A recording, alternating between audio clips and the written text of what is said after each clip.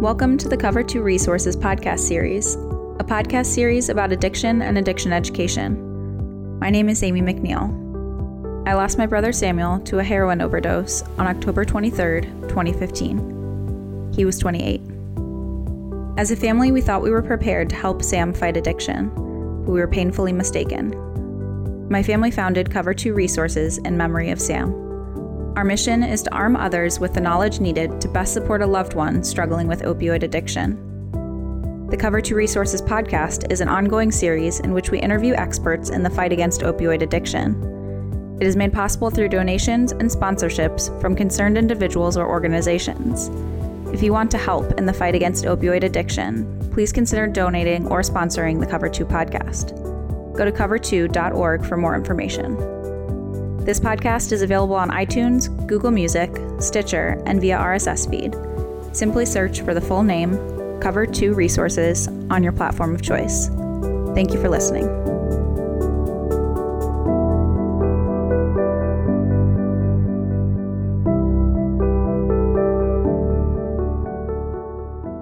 Hi, this is Greg McNeil, founder of Cover 2 Resources.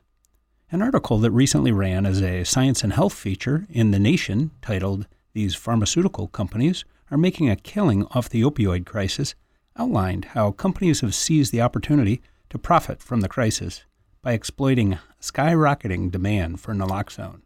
Here to talk about that and what can be done to solve this problem is Daniel Denvir, a fellow at Harvard Law School's Fair Punishment Project and the host of The Dig, a podcast from Jacobin Magazine. So, Daniel, welcome. Thanks for having me. Yeah. Between 1996 and 2014, a CDC report estimated that 27,000 lives were saved with naloxone. Today, the number of opioid overdoses continues to grow, yet few people, a lot fewer people actually, now have access to naloxone due to numerous price hikes by the manufacturers. Now, you've written extensively on this trend. How did this start? Well, I'm not clear exactly where it started, but what experts who've looked at it have noted is that the price of naloxone has gone up alongside the overdose rate. So it seems to me and to many others to be a reasonable inference that pharmaceutical companies are exploiting the rising demand, which, not to paper over it, is the rising number of people who need naloxone to not die. They're exploiting that rising demand by raising their prices to exploit people's need to take naloxone to not die for profit. That's what it certainly looks like. Boy, it sure does. So, and you cite some very specific examples of how companies are exploiting that demand in your article. I think the most egregious was on the naloxone auto-injector device that's designed for easy use for laypersons. That jumped from $690 to, for 2 doses that is, to over $4,000. How can a manufacturer justify that? How did they justify that? Yeah, I mean, that price hike is so extreme that it's almost comical if it wasn't, costing people's lives.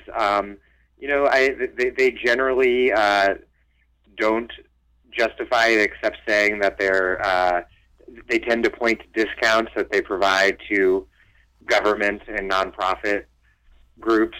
But the thing is, that's not out of charity. It's like a pretty basic concept in economics called price discrimination. It's the same reason that there's senior citizen and student discounts at the movie. That's not because Cineplex, Odeon, or whatever the big movie chains are today. It's not because they have some soft spot for elderly people and youth. It's because it's an economic business practice. The idea of which is to sell a product to a group of people at the price that you can maximize profits from that group of people from. So that's what the discount prices are to government and to nonprofit groups. It's not charity. They're trying to maximize the profit to different buyers at different price points. But that's what they tend to point to in defense of their outrageous list prices. So, as one of your interviewees pointed out, that this all seemed to take place about the time when many states issued standing orders enabling anyone to purchase naloxone without a prescription. And in your article, you said at first blush, the price hike was perplexing because naloxone, it's far from brand new. There's generic versions of the injectable form of it that have been available since 1985. So, you would think that competitive markets or competitive forces in the market would hold down those prices. But something happened to the competition here. Can you describe that? Well, there's just not enough competition, apparently, and the government has not played its role to come in and fix that by either negotiating lower prices directly for purchase by government or by producing naloxone itself. If this is the crisis that everyone seems to agree that it is, and that it most obviously is, given the extraordinary number of people dying, you'd think that the government would be doing everything that it could to lower prices instead of just waiting for the so-called free market to take care of it, because it obviously hasn't. I mean, there are a handful of companies producing the injectable vial form, and then there is Kaleo, which has the auto injector, and then I think pretty importantly there's Narcan, the nasal spray made by Adapt. People do use the other forms of naloxone to sort of jerry-rig a nasal spray. That's common, but Adapt makes a very easy-to-use nasal spray that came on the market, I believe, in 2015, and they haven't raised their prices, but they've kept their product at a fairly high price. And I think one question that the public should be asking about that is how they can justify that price given the investment that the National Institute on Drug Abuse, which is part of NIH, made in the development of the drug in terms of designing its clinical trials. I asked NIDA how much in the way of public funds went into the development of Narcan. They would not give me a response. That's something that any research-minded listeners of yours with some time on their hands should definitely look into FOIA-ing. I think it might be findable information, but the government is playing a role in pharmaceutical development. It's just not reaping any benefit on behalf of the public. And again, given what's at stake with the scale of the opioid crisis, overdose crisis, this sort of public subsidy for private profit is all the more outrageous. No doubt about it. So taxpayers fit the bill, and ultimately, typically when a drug manufacturer or anybody raises their prices, part of it is to recoup their costs. But in this case, the taxpayers have paid the cost. Well, at least part of the cost, and we don't know, and we certainly, I think, deserve to know what portion of the cost we did pay. Currently, we don't know that. Sure. The answer to that question, unfortunately. So, but President Trump could very easily change all of this by passing, some legislation quickly that makes them lower their prices. Why doesn't he do that? There's the authors of the New England Journal of Medicine study that was released last December, which is what initially prompted me to start researching this story, outlined a number of different things the government could do, and one of them is to directly negotiate, for the federal government to directly negotiate lower drug prices. They also have the power in an emergency to simply produce drugs themselves and pay patent holders a reasonable fee. Why doesn't Trump do it? Well, I mean, I think that most of Trump's promises to make America great again have turned out to be pretty empty promises, which was not surprising to me. but might be a surprise to many of his supporters if they were to pay close attention. He talked a really populist game about the forgotten working class Americans who he was finally going to deliver for. But instead, as we saw with the recent tax legislation that he signed, that the only interests that he's interested in protecting are those of the wealthiest Americans and corporations. So even as his supporters, it's important to emphasize that there was a study finding that there was a correlation between support for Trump and I believe it was white mortality, increasing white mortality rates, in large part driven by the opioid crisis. So many of his supporters are getting hit very hard by this overdose crisis, and I think that they should be paying close attention to why President Trump is paying so much attention to defending the interests of the richest Americans, while his idea for saving everyday Americans from opioid overdose is that he's going to have some really great advertising to convince people from not trying drugs in the first place, which sounds about like it'll work out about as well as Just Say No has worked since it was rolled out under Nancy Reagan in the 80s. So what else could be done to address the problems with price here and price gouging?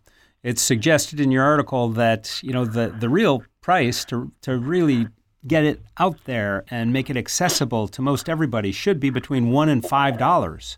So, that's somewhere around, 5% of the cost of it currently. What can be done? Yeah, that's when Mark Kinsley from I believe it's the Texas Overdose Initiative or something of that sort. He's a leading figure in the field. He said, I believe he said between 1 and 5, closer to 1. And some of the policy specifics that I've mentioned are the government taking action to directly negotiate lower prices, to produce naloxone itself. There's also, I think, if they were to speed the entrance of more competitors into the market, that might help. At the end of the day, I can't think of a single good reason why a drug that has been available in generic form for so many decades cannot simply be produced directly by the government to deal with this crisis that is killing Americans en masse. Because if government has a role, it seems that it's to keep people help keep people alive and healthy, and that's clearly not what's taking place right now. Another trend that you noted is that some clinicians are recommending and co-prescribing, in fact, naloxone for their those that are on opioids. Yeah, and that's obviously a positive development. But as the authors of the New England Journal of Medicine article from last year noted, that Evzio, which is made by Kaleo, the auto-injector, their price jumped significantly and without explanation the very month before the CDC released guidelines recommending co-prescription of naloxone. So it's a step forward for public health, I think, to have naloxone co-prescribed to people at higher risk of overdose. But it's a step forward that's once again being exploited by pharmaceutical companies for profit. Unbelievable. I mean, it's really, when you look at this and you put everything together that you've reported on in your article, it's absolutely amazing and astonishing that they would up the prices so dramatically as they've done in the face of the epidemic as it continues to grow worse. It's just... I agree that it's outrageous, but I wish I could say that it's surprising. Unfortunately, I think it's sort of what's to be expected in a healthcare system that's run as a business rather than a social service. There's this idea that we need to have this totally free market healthcare system in this country so that businesses will innovate. Well, I mean, I would like to hear the argument of why innovation is so necessary when it comes to naloxone, a drug for which there's been a generic version available for decades. I don't get the argument for innovation in that case. Sure, the nasal spray, but that was co-developed with NIDA. I don't get why NIDA couldn't develop that on its own. Or, given that it did support the development of Narcan from ADAPT, why there can't be some sort of responsibility to the public tied in to that financial support received from the public. That's the healthcare system that we have today. And it's certainly not pharmaceutical company greed is by no means unique to the opioid crisis, but it's I think a particularly galling instance of it, no doubt. So they've also petitioned, apparently ADAPT has petitioned the FDA to try and make it more difficult for competitors to come into the market? Yeah, their suggestions were mostly rejected, but basically their petition was pushing the FDA to do stuff like to have very specific criteria about optimal doses of naloxone, things that may or may not have had some scientific credibility, but that experts I talked to said were pretty nakedly geared towards excluding or making it harder for future competitors to enter the market, a market that they, at least in the form of approved nasal sprays, now occupy on by themselves. That was shot down. I'd be very curious, again, if you have any investigative-minded listeners. There's probably a lot of yet-to-be-discovered information out there on pharmaceutical companies who produce naloxone, on their lobbying efforts, not only on the federal level but on the state level. I would be interested in seeing people look into that more. This is just one instance that I ran into. At Daniel's suggestion, we decided to look into how much the 6 companies who manufacture and sell naloxone were paying lobbyists to lobby Congress on their behalf. We looked them up on opensecrets.org, and here's what we found. Between the years 2015 through 2017, they spent a grand total of $7,875,000. That's an average of $2,650,000 per year on lobbying Congress on their behalf. You know, I did not include this in the story, but I did see that ADAPT was pushing co-prescription legislation in Maryland, and again, co-prescription is a good thing, but one thing that would be interesting to see is if there's similar co-prescription legislation in various states, and whether such legislation is crafted in such a way as to protect their own market position and keep and maintain high prices for naloxone. So they're pushing for some co-prescription legislation in Maryland. At the same time, at the federal level, they are filing petitions to make the competition that much more difficult for competition to come in, and they're also filing patent infringement lawsuits.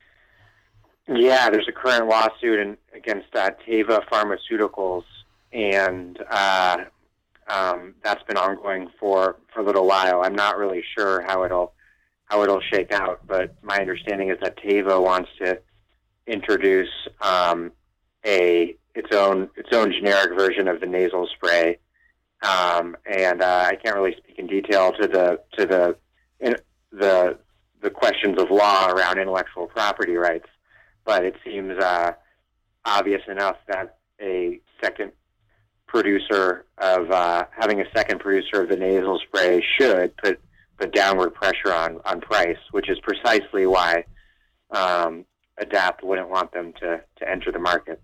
The primary offenders, I'll call it, of this price gouging would be Adapt, Kaelio, who else? Adapt, Kaelio, Aspira, Mylan, and Westward. Those are the companies that I recall being involved in the market. Yeah. Well, this is amazing to me that at the time of crisis this way that you have yet still, it would appear profits are at the center of this and profits at all costs. So I want to thank you for your reporting on this. And just, Daniel, do you have any final thoughts that you'd like to share with our listeners about what you've learned and what you think can be done to solve this problem? Well, I thank you for having me. And I guess the last thing I would say is, with all of my reporting on the opioid crisis, the one piece of good news or silver lining is the way that I see the family members and loved ones of people who have died to opioid overdoses mobilizing to save other people's lives in the future. And I think that if the community of people impacted by the opioid crisis are able to also mobilize against these pharmaceutical companies profiteering from naloxone, if that's something that congressmen and senators start hearing about, the same way that there was an uproar over the EpiPen price gouging, I think that could have a major impact. I think there's a really impressively mobilized community of parents and siblings and